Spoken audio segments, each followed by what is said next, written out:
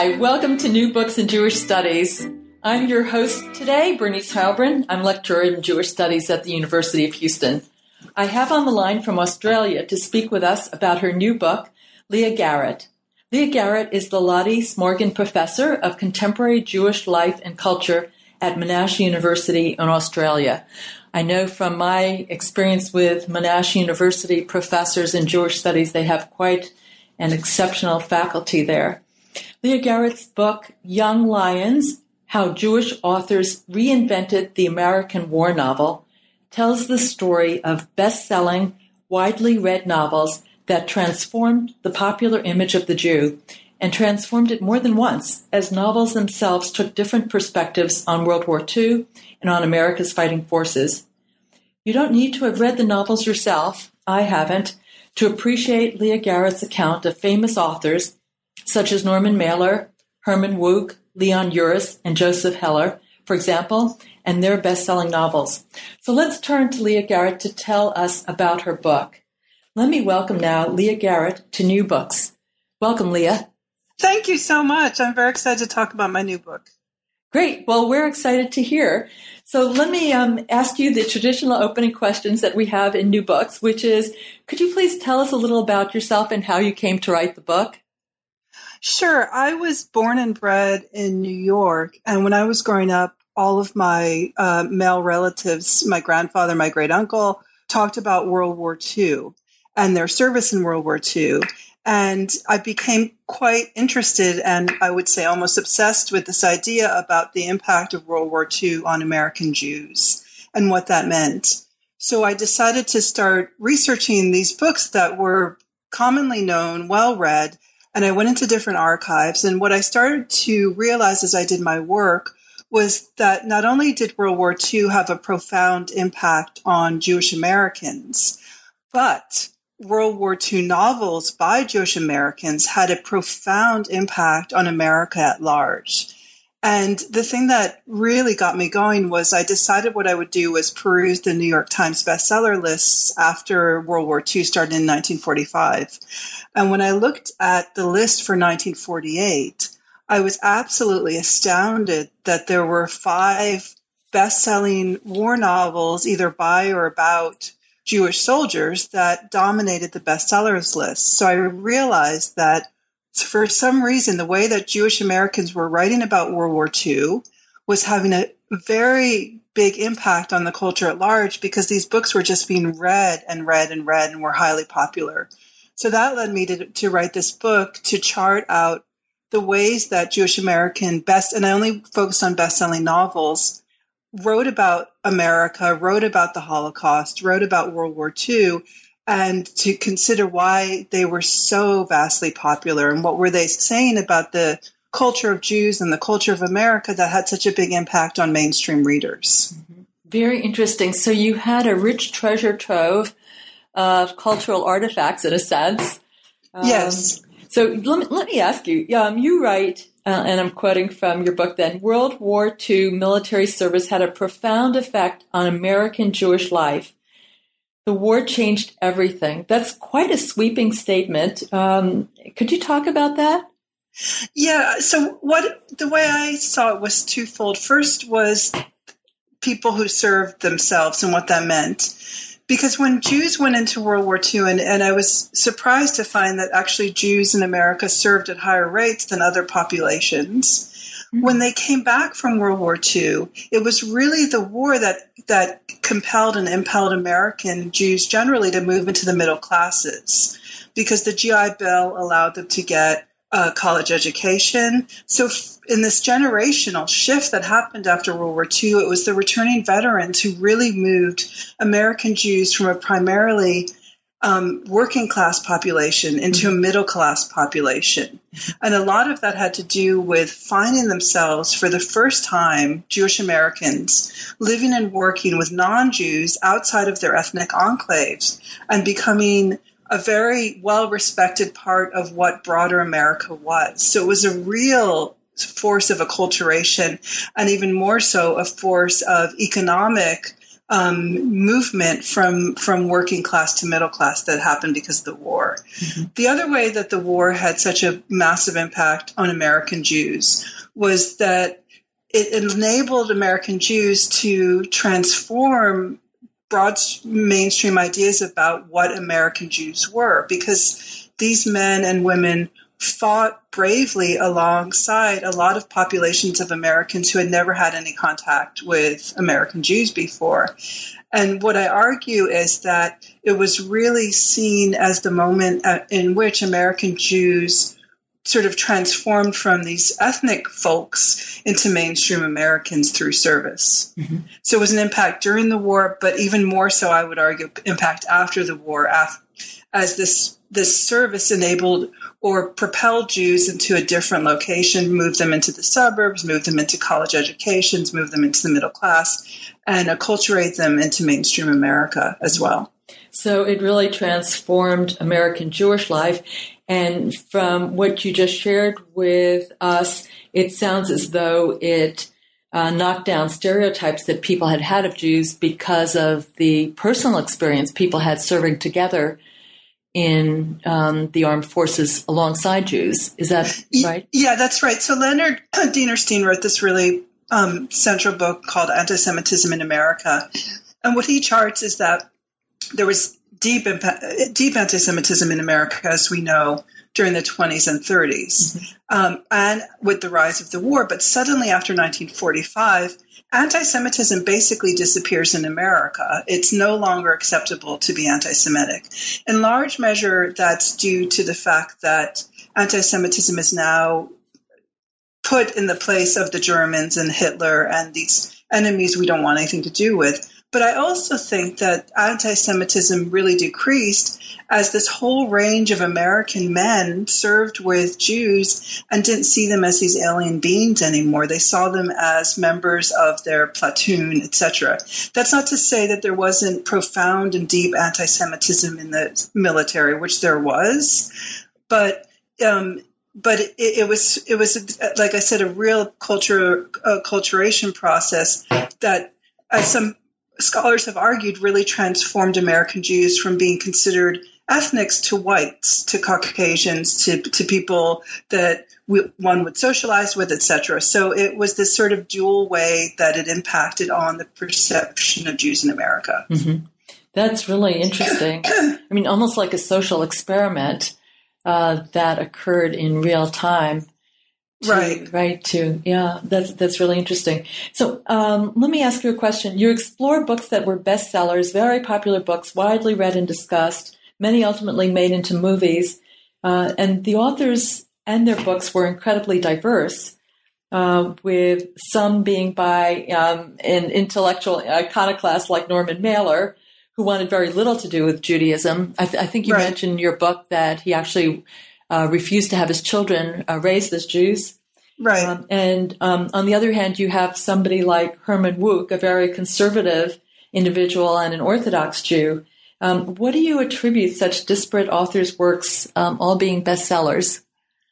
That's a really interesting question. So what I discovered when I wrote this book was what I wanted to do was chart out not just the books, but the reception of the books in the 40s, in the 50s, and the 1960s. So when I dealt with the books of 1948, what I discovered that all the best-selling writers were actually very liberal, leftist, anti-McCarthyist folks who saw a really important part of their platform to discuss World War II as the moment at which they wouldn't use these terms, but diversity became important, that the platoon was this ideal brotherhood of men who were united and so on. And so a lot of their books were really focused on bringing this liberal ethos back to mainstream America.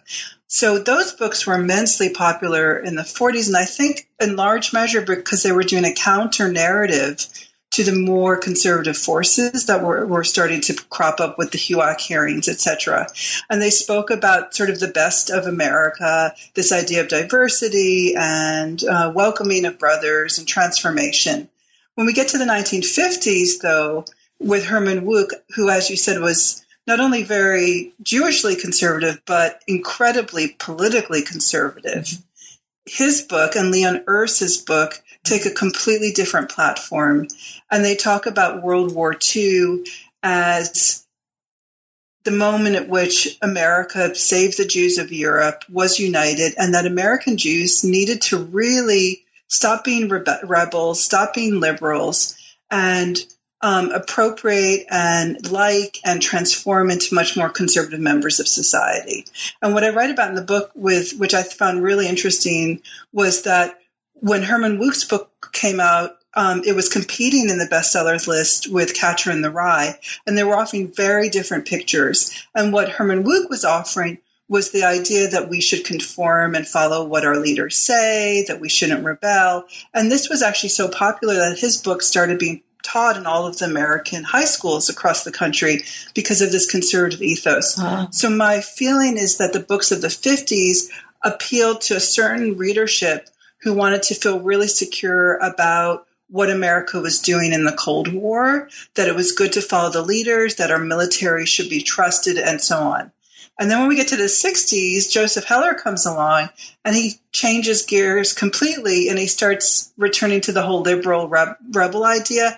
And that was also very popular in mainstream America at that point, as we're starting to get the beatniks rising and so on and so forth. So the books somehow, I don't know if they tapped into mainstream ideas or led the mainstream ideas, but they really spoke to what Americans were concerned with. And they used the platform of World War II as the means with which to generate these ideas that were really compelling to people.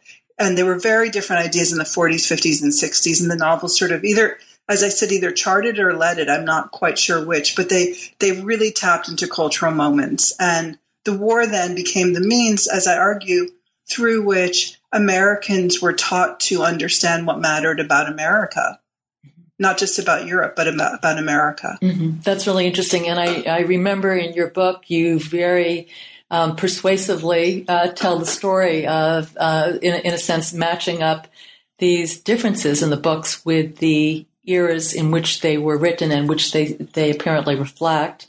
Yeah, that was because I consider myself much more of a literary historian than, I guess, a literary scholar. I use books and texts to chart history. So the real big question I had was, how did these books speak to the times? How did they reflect on the times? What were the larger things happening in America at that point, which were written about in the book? So the books really, strangely enough, are not about my book is really not about World War II.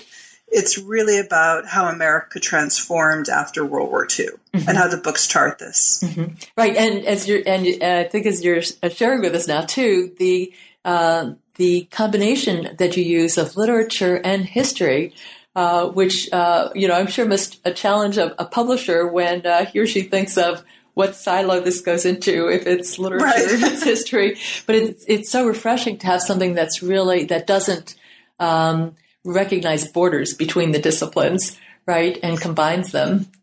Oh, thank you. And you know what? That came out of my training because I did a PhD in Jewish studies at the Jewish Theological Seminary. And the reason I did it there was I was really taken with the idea that a lot of scholars in Jewish studies particularly don't agree to the borders between history and literature. And in a very large measure, scholars of Jewish literature do literary history. And that's because, as we all know, the cliche is that the Jews are the people of the book, but the reality is that the Jews were the people of the book. And when they didn't have political lands of their own and they didn't have government structures, the books were really the place where Jewish history was charted. So I was trained to look at Jewish books that way, and I try and carry forth that in my work, which is to see Jewish books as the locations of Jewish history, mm-hmm. and to read them that way more than anything. Oh, very interesting. Let me ask you a question, I'll try to phrase this. I hope I'm saying it correctly, but Jews were only a little more than 3% of the population, and yet it's from this marginal small group that we get the central telling of the story of the war. How did that come about? Do you have a thought on that? Yeah, that is the question that blew my mind the most, was how this tiny minority in the United States were basically writing all of the best-selling World War II books. And even when we get to the few bestsellers by non-Jewish writers like Jones, who wrote The Thin Red Line and who wrote From Here to Eternity, as I write in my book, he absolutely matched and mimicked the tropes of the Jewish writers. So even the non-Jewish books took on all these sort of moments. I've thought about that, and I'm not sure what the exact answer is. One thing I think is that somehow Jews were uniquely positioned to talk about America as from the position of both an insider and an outsider. So what they could do in their books of World War II was do this larger question, which I've been interested in, was how World War II and how the war impacts and discusses America generally. And I think often we see that with minority populations, the huge roles of American Jews in comedy. We talk about the huge role of African Americans in comedy, the people who are both insiders to the society, but also can stand back enough to really look at it and be critical of it.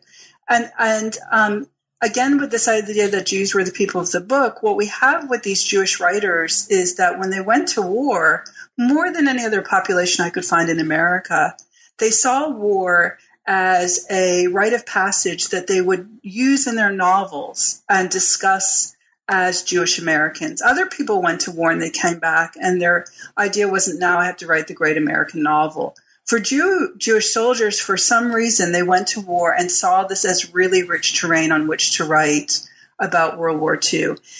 So I think part of why the books were so popular and so important is that it was Jews who were writing the World War II books. When I look through the bestsellers list, there weren't many other books being produced by non-Jews. So they were the ones who said, look, I come from a tradition where my people writes about our experiences in books. I'm going to do that. And then they also had the stance of both insiders and outsiders that they could do these sort of critical surveys that would be compelling to mainstream Americans as they were trying to get their head around World War II and also the post-war era as well. Mm-hmm.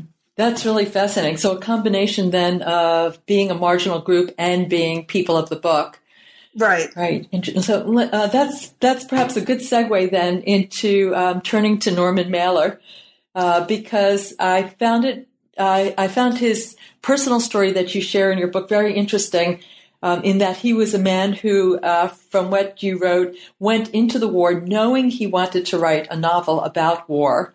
Right. Do you want to talk about him, please? Yeah. So what I did is I decided, again, because I see myself as a historian as much as anything, I wanted to go into the archives of my main writers. So I went to all the different archives. I went into the Norman Mailer archive, which is at the University of Texas at Austin. And I sat, and there were so many files, and I was so excited when I found this group of letters that he wrote to his first wife, Bee, in which the letters all said, "Save this for my novel." And I realized as I was reading that, wow, he's doing all his character sketches, and he's trying to sort of form this idea in his head of what this novel will be. So much so that he told his wife that the main reason he actually volunteered to serve was he wanted to write the great American novel. But what I found very interesting about it was I found this letter that he wrote when he was there, where his idea had been that he would go on the front lines and he would do direct combat, again, because this would serve his idea to write the great novel. Well, he was working in sort of not in frontline combat, but in an office and doing different things in the Philippines, I think, when he got an offer, look, you can go do frontline combat. And he wrote a letter to his wife, Bee, saying it was this most important moment in his life because he decided not to do it. He was too scared to do it. So what he did instead was he was on the borders of everything. He was never in the middle of everything. But because he knew he was writing this novel, not only would he sort of hear the sound of war, but he would go around and interview his fellow soldiers who actually were in frontline combat and ask them and get stories and write it down. And that's how he shaped his novel. And I write this funny bit in my book that he did it to such a degree because he found himself with these types of men he had never been around in his life. Again, he was another kid from a Jewish ethnic enclave in New York, which was basically where all of the writers were from. Mm-hmm. Suddenly he's thrown into the war with, as he said, these very hard men, because he was stuck in a troop with men from Texas, the hardest of the hard men. And he found them incredibly intriguing because these were the type of men he had read about in great American novels by non-Jewish writers. Suddenly he's there with them. And so he gets out his little notebook and he decides to go around to the different soldiers and interview all of them about their sex lives, because he thought, wow, they're going to have these stories. And so I write this bit in the book that after the war, when his book was a huge hit, there was a picture of him in Life. I think it was Time magazine or Life. I can't remember which. And one of the people who was in service with him said, I saw this picture of Mailer and I thought, oh my God, they've arrested him for rape. He was always asking us about our sex lives. But he really went in there to collect information and to tell the story. But as he said, at the moment at which he could become one of those frontline men, he couldn't do it. He backed off from it. So just back to your question about why these books were so popular, I think they were also so popular because it was Jewish men who really blurred ideas about what it meant to be masculine in America. Because before the war, Jewish men always had this stereotype of being very effeminate. So by writing books about Jewish soldiers, and I got this idea from a friend I talked to who wasn't Jewish, and he said his grandfather was obsessed with these Jewish war novels. I said, why is that? And he said, because it was the Jewish soldier who was able to show the fears that mainstream American men felt about serving in war, because they were able to talk about how scared they were. They were able to talk about the intellectual ideas they had about it, because non-Jewish men had to be these real tough guys, these Hemingway heroes. But it was the Jewish soldiers in these books who could blur these ideas about masculinity. And so a guy who served could read a Jewish war novel and have this author talk about how scared he was in a way that Hemingway would never have ventured into. Oh, how interesting. And also perhaps willing to hold on and pursue the ideas when they came back, when the theory was other people who came back were supposed to just put this behind them. Yeah, and they absolutely refused to do that. They would not do that. In the 50s, it was different because Wook and Uris perpetuated the hard man idea, but the novels right after the war were really about the fears that the Jewish men felt. And I think for mainstream readers, that was really comforting because it was the Jew who was allowed to do this, because he was always sort of seen as slightly more feminine in a very negative way.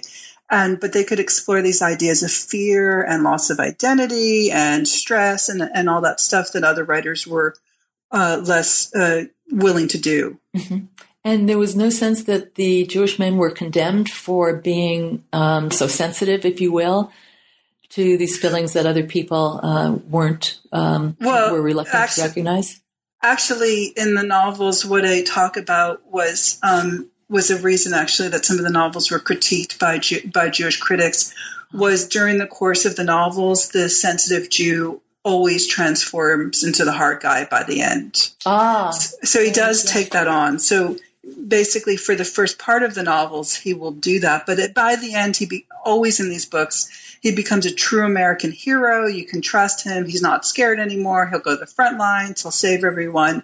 And that's why in almost all the novels, the Jewish hero dies. Mm-hmm. The Jewish soldier dies, because it's always at that moment in which he's proving to everyone that he's a real tough guy. Mm-hmm. In fact, and it's only Norman Mailer, actually, of all of them, it's surprising it was him who did it, who really questioned that idea in his image and showed that this was really dangerous. He took one of his two Jewish characters who everyone is being anti-Semitic towards, who they're belittling for being soft and gentle and scared.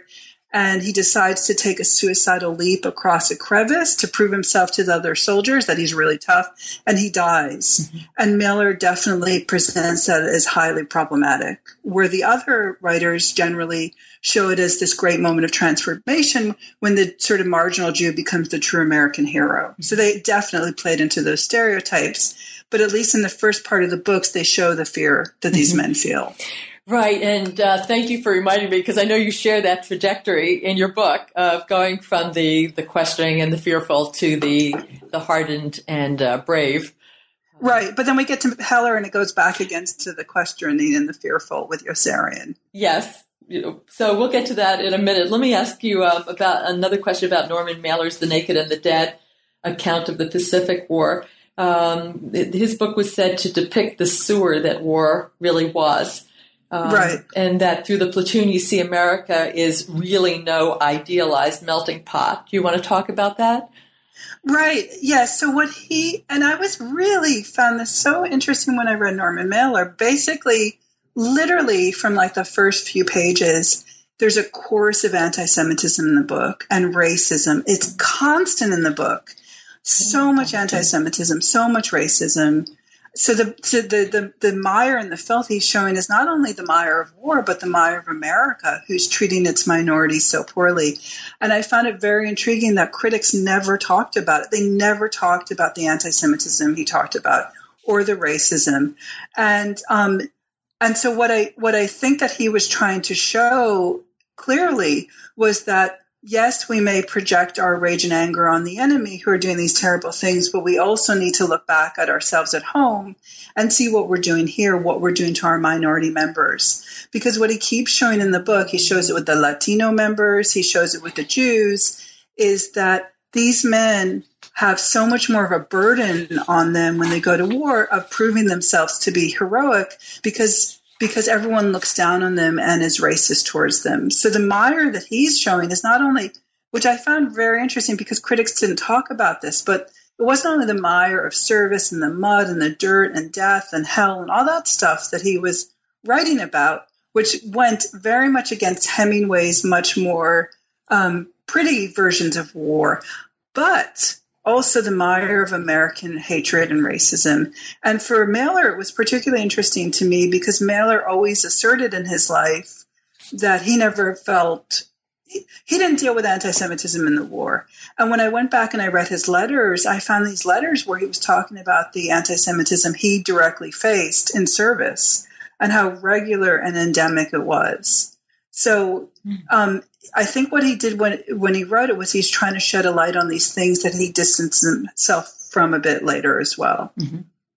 Interesting. So was he using Jewish elements to convey a general message about American society? Was that what the... Yeah, I think that's what he was doing. I think I'm not sure he was only, I would definitely say he was not only concerned with anti-Semitism, he was equally concerned with racism. He wrote this letter about when he got to the base camp. I think it was in New Jersey, somewhere up in the Northeast. He wrote a letter to B that he was absolutely shocked to see the treatment of African Americans and that African American soldiers suddenly had to deal with Jim Crow in the Northeast of America, a place they're not supposed to be dealing with Jim Crow because the troops then were completely segregated and blacks always got the worst work. They were put in the worst beds, et cetera, et cetera. So he wrote about that to B, about how shocking that was for him. Mm-hmm. And I think that weaves its way into the book because his book is really as much about Americans needing to distance themselves from racism and anti-Semitism as it is about the war. Mm-hmm. It's about what America, the bad of America that needs to be transformed after the war. Mm-hmm. So the message is really much broader than any focus much broader, on. yeah. Yeah, that's the so Jews interesting. were one part of the story. Blacks were equally central in his eyes, as were Latinos. He writes a lot about the hatred towards Mexican Americans as well. Interesting. At that time already. Yeah, and also, by the way, all the writers also wrote really forcefully about treatment of gay Americans as well. So it was gay Americans, gay men, Mexicans, and Jews, but I think these were also larger messages about African Americans as well. Interesting. So these issues have been in the forefront for some time.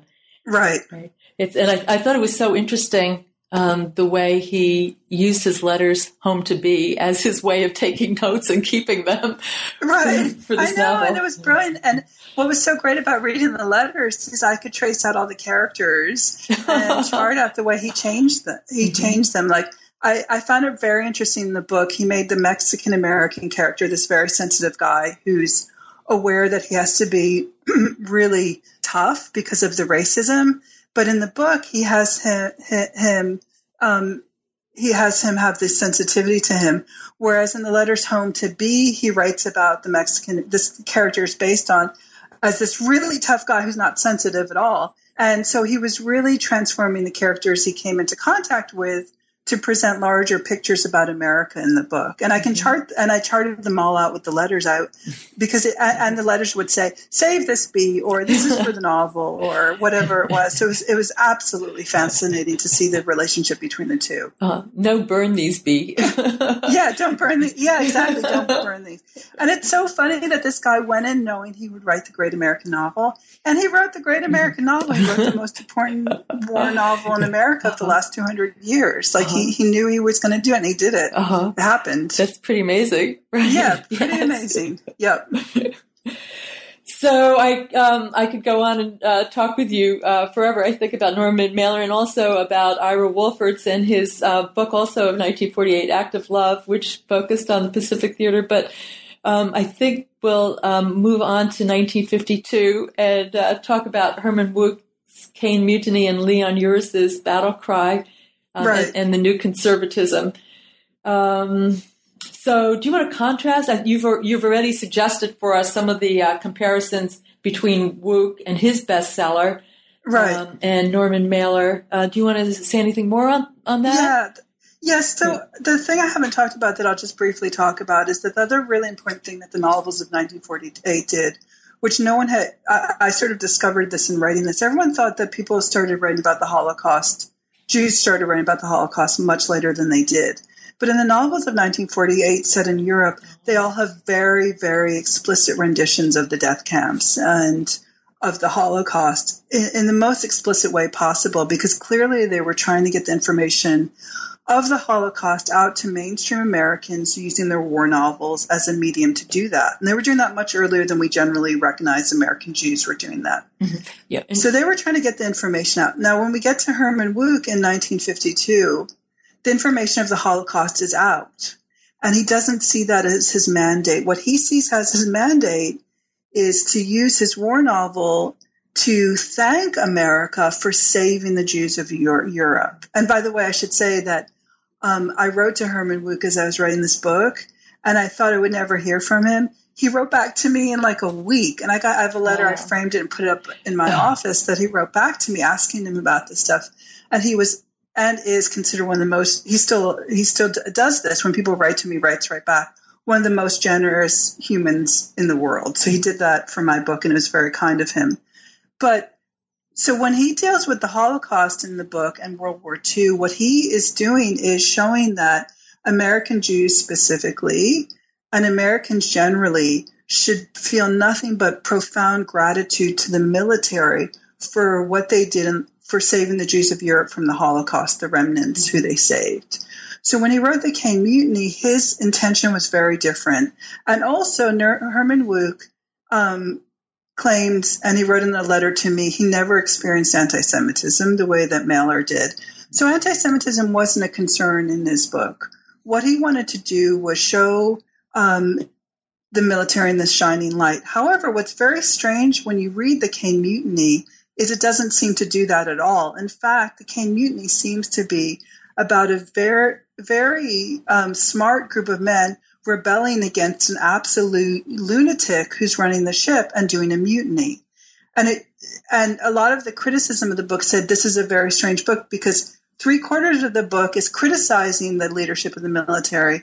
And then you get to the last quarter of the book with this court scene in which a Jewish lawyer comes in and he argues that we should not complain against anyone in the military because of what they did for the Jews. So it's very interesting because it takes this complete turnaround. However, the way the book was read was as this absolute love of the military and an indictment of rebellion. And the way you see that in the book is he makes one of the most negative characters, Norman Mailer. He bases one of his characters on Norman Mailer.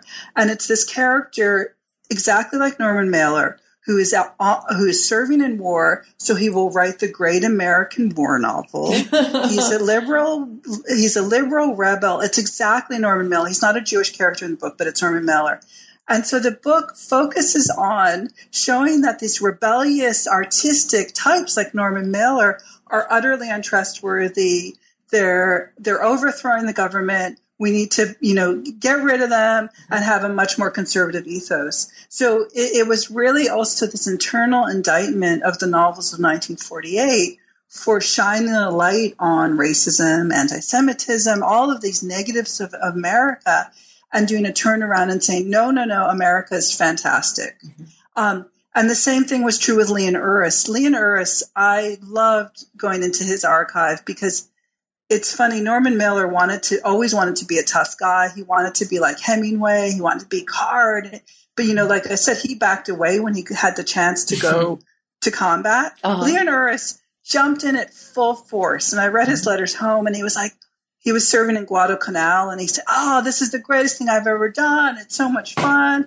In fact, he liked it so much. This is really gruesome. He sent a Japanese flag home to his father that was covered with blood. And his father then went to the Yiddish newspaper Der Freiheit in New York and showed them the Japanese flag. And I found this picture of his father standing in the Yiddish newspaper, and it says something like, "Father of heroic Jewish soldier." So that's who Leon Uris was. So when he wrote his book, he felt, and in fact, he said the greatest thing in his life was serving with the Marines, and very few Jews served with the Marines. Mm-hmm.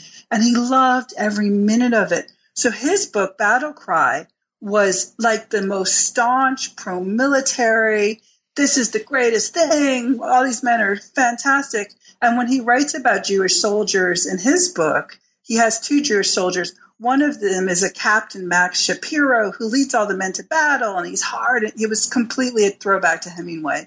Hard, tough guy, and you have to follow him. And then he has this other Jewish soldier who shows up, and he's the negative stereotype of the Jew. He's scared and he's nervous. And during the novel, he transforms into this tough guy who basically suicides himself to save the rest of the men in the platoon. So both Leon Uris and Herman Wouk were absolutely reflecting the rise of conservatism and McCarthyism and the utter rejection of liberal ideals, mm-hmm. particularly of the stuff of Norman Mailer, so much so that Herman Wouk would create a Mailer character to make fun of, mm-hmm. to show we as Jews need to reject this. We need to embrace the mainstream, the conservative. Mm-hmm. It's so interesting that... reflecting absolutely what's going on in the times as well. Mm-hmm. And the incredible diversity among the Jewish writers who were telling the story of their own war experience or of the war experience of others. Yeah, exactly. And tapping in, again, it's that question, were they so popular because that's what people were interested in at the time, or were they showing people stuff that they would become interested in? I don't know. Mm-hmm. But they tapped absolutely into the moment. And they were and they were using the idea of war so radically differently for both sets that they completely reflected on trends in American culture at the time. Mm-hmm. So that people, the writers Herman Wouk and Leon Uris, would not have perhaps been the popularly received writers in the 1940s, but they were writing at a time when it was their ethos that suited what Americans wanted to read. Yeah, exactly. And war is always a great platform to sort of propagandize and present ideas about your country. Mm-hmm. And, with the writers of 1948, what they're showing is that the ideals of America aren't always so great. There's anti-Semitism, there's racism. We need to fix this stuff after the war so we're not like the Germans and hateful.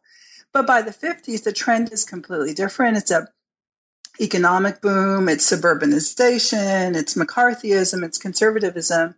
And that's what Americans were interested in reading. However, as I argue, really Wouk is competing. Like I said, he's competing with Salinger on the bestseller list. And Salinger still has the story of the rebel. So they're appealing to very different readerships. And as I see it, there were sort of two very different sets of readerships in the 50s. There were still those who wanted rebellion and that ethos, which we'll see in the rise of the 50s of James Dean and Elvis, all that stuff.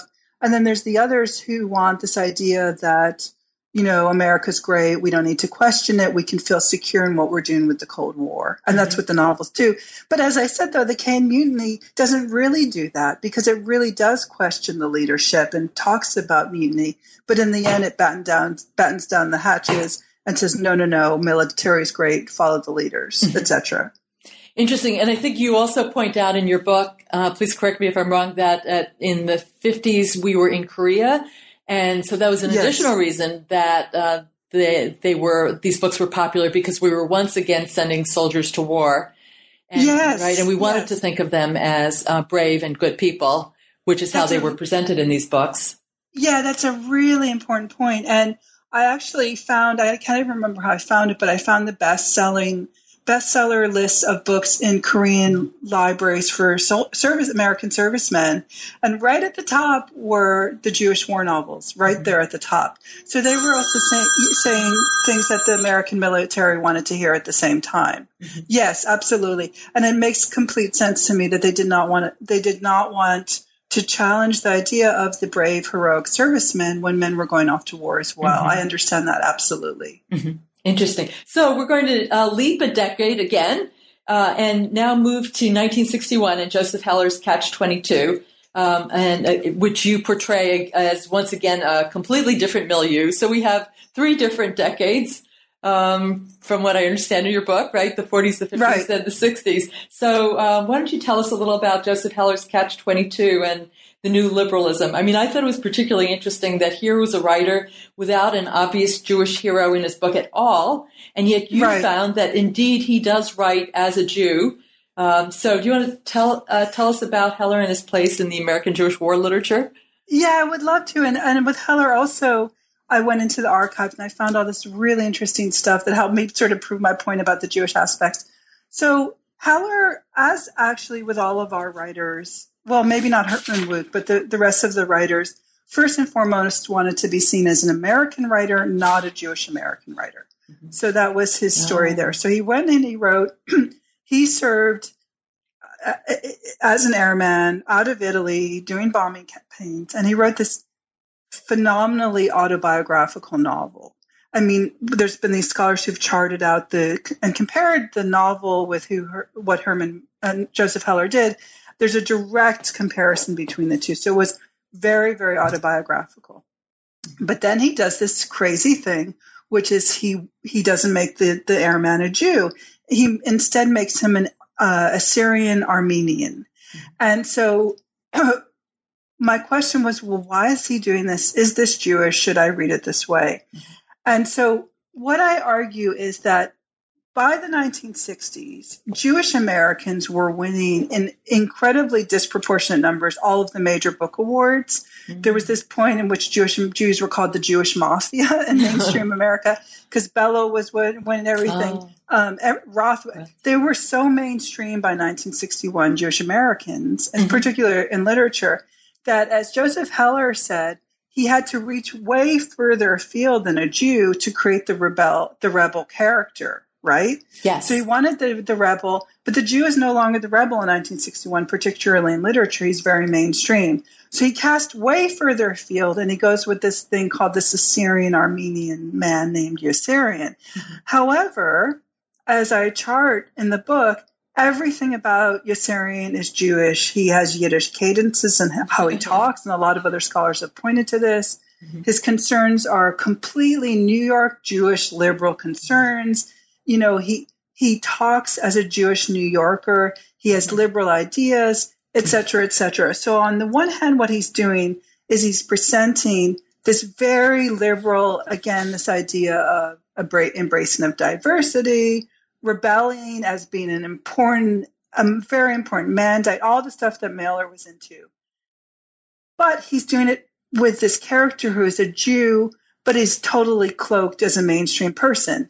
And what I did when I read the book is there was this chapter in this book that nobody's understood where nobody's known what to do with it, where Yossarian walks through Rome, and it's near the end of the book, and where Rome and all the rest of the novel has been the place where the airmen go, and it's like where they have sex with prostitutes, where they have fun, where they don't have to think about the war, where it's really like the last days of the Roman Empire. Suddenly he's walking through Rome, and it's transformed into this bloody, scary place where he walks over body parts, where he sees kids being beaten, where he sees a woman being raped and thrown out a window.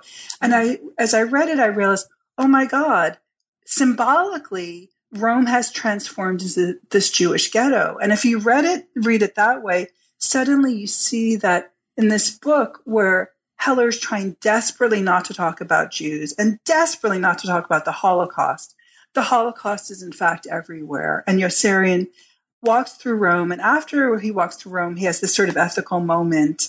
And when I went into the archive, I found Heller's annotated notes to a copy of the book in which he says that's when Yossarian wakes up and becomes a much more ethical person and has to act more ethically.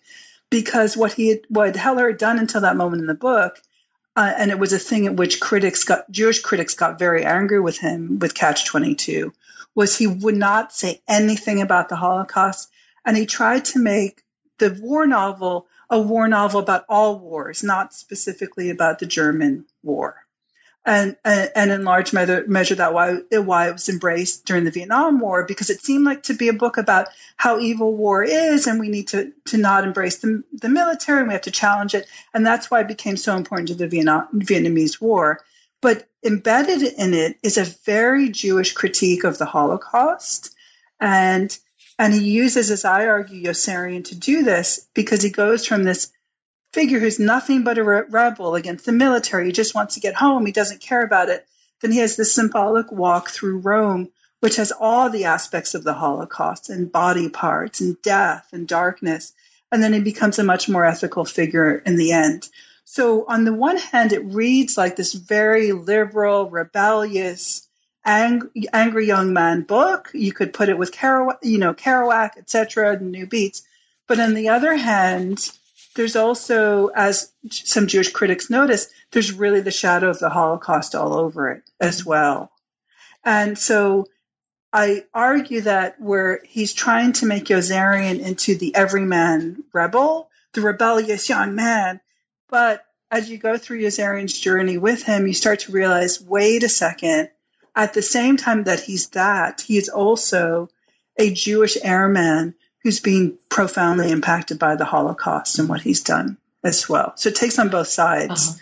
And I think the reason it was so popular was, though, not the Jewish aspect at all, but because of the rebellious and war is bad, and it really spoke to a generation of people who were against the Vietnam War, because it took on these large, apocalyptic, apolitical tones that people could sort of plug in any war into this book.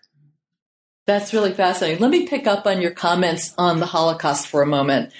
I found it particularly intriguing that the writers who you share with your readers did see World War II and the Allied war efforts in Europe, at least, as an effort to save Jewish life.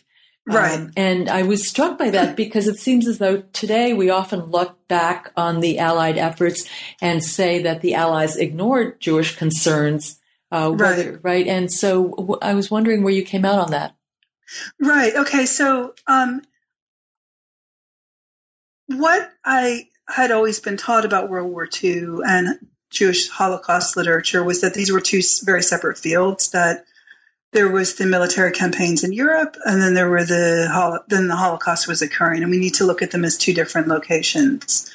Jewish American writers absolutely and utterly refused that bifurcation, and as I argued, these books were such huge bestsellers, I would argue mainstream Americans actually refused that as well. And what the authors did instead was write that the Holocaust and the military campaigns were occurring on the same landscape, and they're not separate, they are the same thing. And so what these authors did then was use Jewish soldiers as the representatives of both, because what was the Jewish American soldier? Well, he was the American soldier, so now we cover the military, and he was the Jew. So now we cover the Nazis and the Holocaust. And he was the one who could embody both of these stories at the same time.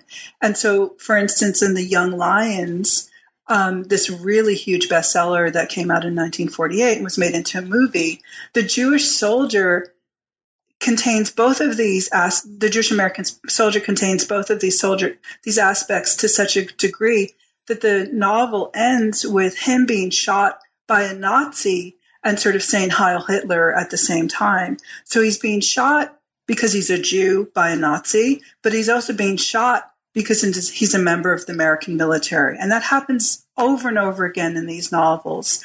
So there's this, of course, this broader notion, which is true, that America could have done more.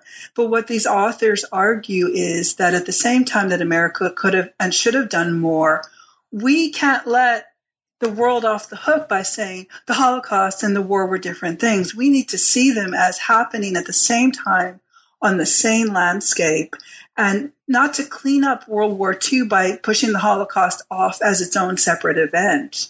What these authors kept doing and insisting forcefully was that whenever we think of World War II, we need to include the Holocaust in it, not segment it out and make it the concern of Jewish studies scholars. Mm-hmm. Because the Holocaust and World War II are one and the same thing. Oh. And that's a really transformative and huge idea. And I think there are novels really convinced Americans of this. They were such big bestsellers. Mm-hmm. So it's not two events, it's one event. We can't just say the Holocaust is the concern of the Jews. The Holocaust, in fact, was the concern of us as Americans at the same time. That's so interesting. And it's so interesting to use these best-selling novels as a source material to assess, right, what the American position was at the time. You mentioned the Hollywood films a couple of times. So I wonder if you might address how Hollywood changed the role of Jews that the novelists that we've been talking about had created. Oh, wow. They just utterly, to use a term that I don't like to use much, they deracinated it completely. They got rid of the Jewish. The great example is, of course, the one I was just mentioning, where the Jewish soldier Noah Ackerman gets killed at the end of the Young Lions, the novel. And in the novel itself, the fact that he's Jewish is hugely important, and he faces all this anti-Semitism, and he's killed for being a Jew. When they decided to make, this is typical of most of the movies, when they decided to make the movie, they decided that they would cast Marlon Brando as the Nazi. There's the character who kills the main Jewish character is this Nazi character. Now, in the novel itself, the Nazi is the most evil subhuman character in the book. And a large measure what the Jewish writers were doing both in their European and their Pacific set novels was they were trying to turn on its head American propaganda ideas about the enemy.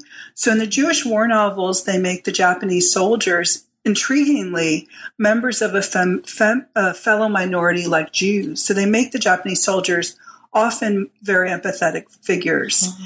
And in the Jewish war novels, they make the Nazis always into subhuman demons. Now, American propaganda and American anti-Semitism was during the war instead saying that the Japanese were the subpar humans and that the Nazis and the European Germans were European brothers. That was a lot of the anti-Semitic stuff that was being said. Well, there are European brothers. Jewish war novels turned that on its head. When they went to make the movies, they flipped it back again. So they make Marlon Brando decides that what he will make the Nazi into again is a sympathetic European hero. And they would make Noah Ackerman sort of a Jew, but he's not going to die at the end. In fact, he's going to go back to America and marry his Christian girlfriend. So all of the layers of anti-Semitism that these authors were writing about were taken out of the films. And I write about I found it even problematic to this day when I write about The Thin Red Line, which was not by a Jewish writer, but was by a non-Jewish writer, Jones, who is very empathetic to Jewish issues. When he wrote The Thin Red Line, The Thin Red Line, he makes the most central character, this Jewish captain, who's really sensitive and intelligent, and he's this considerate and beautiful character. He's sort of the ethical focus of the whole book of The Thin Red Line. Well, when it was cast and made to a movie like 5 years ago, he was transformed from a Jewish character into a Greek character. So this tradition absolutely continues to this day of kind of getting rid of this essential Jewishness of these stories. And it was only in the movie of Catch-22, that was the only movie in which they made Yosseri, they cast Yosseri as an they didn't say he was Jewish, as the most Jewish character actor of the day. So it was like the movie itself, I think it was Mike Nichols, decided, I'm going to put the Jewish back into this book that Heller refuses to admit it's there. So they kept flipping it around. That is really ironic. Yeah, it's absolutely ironic that they did that.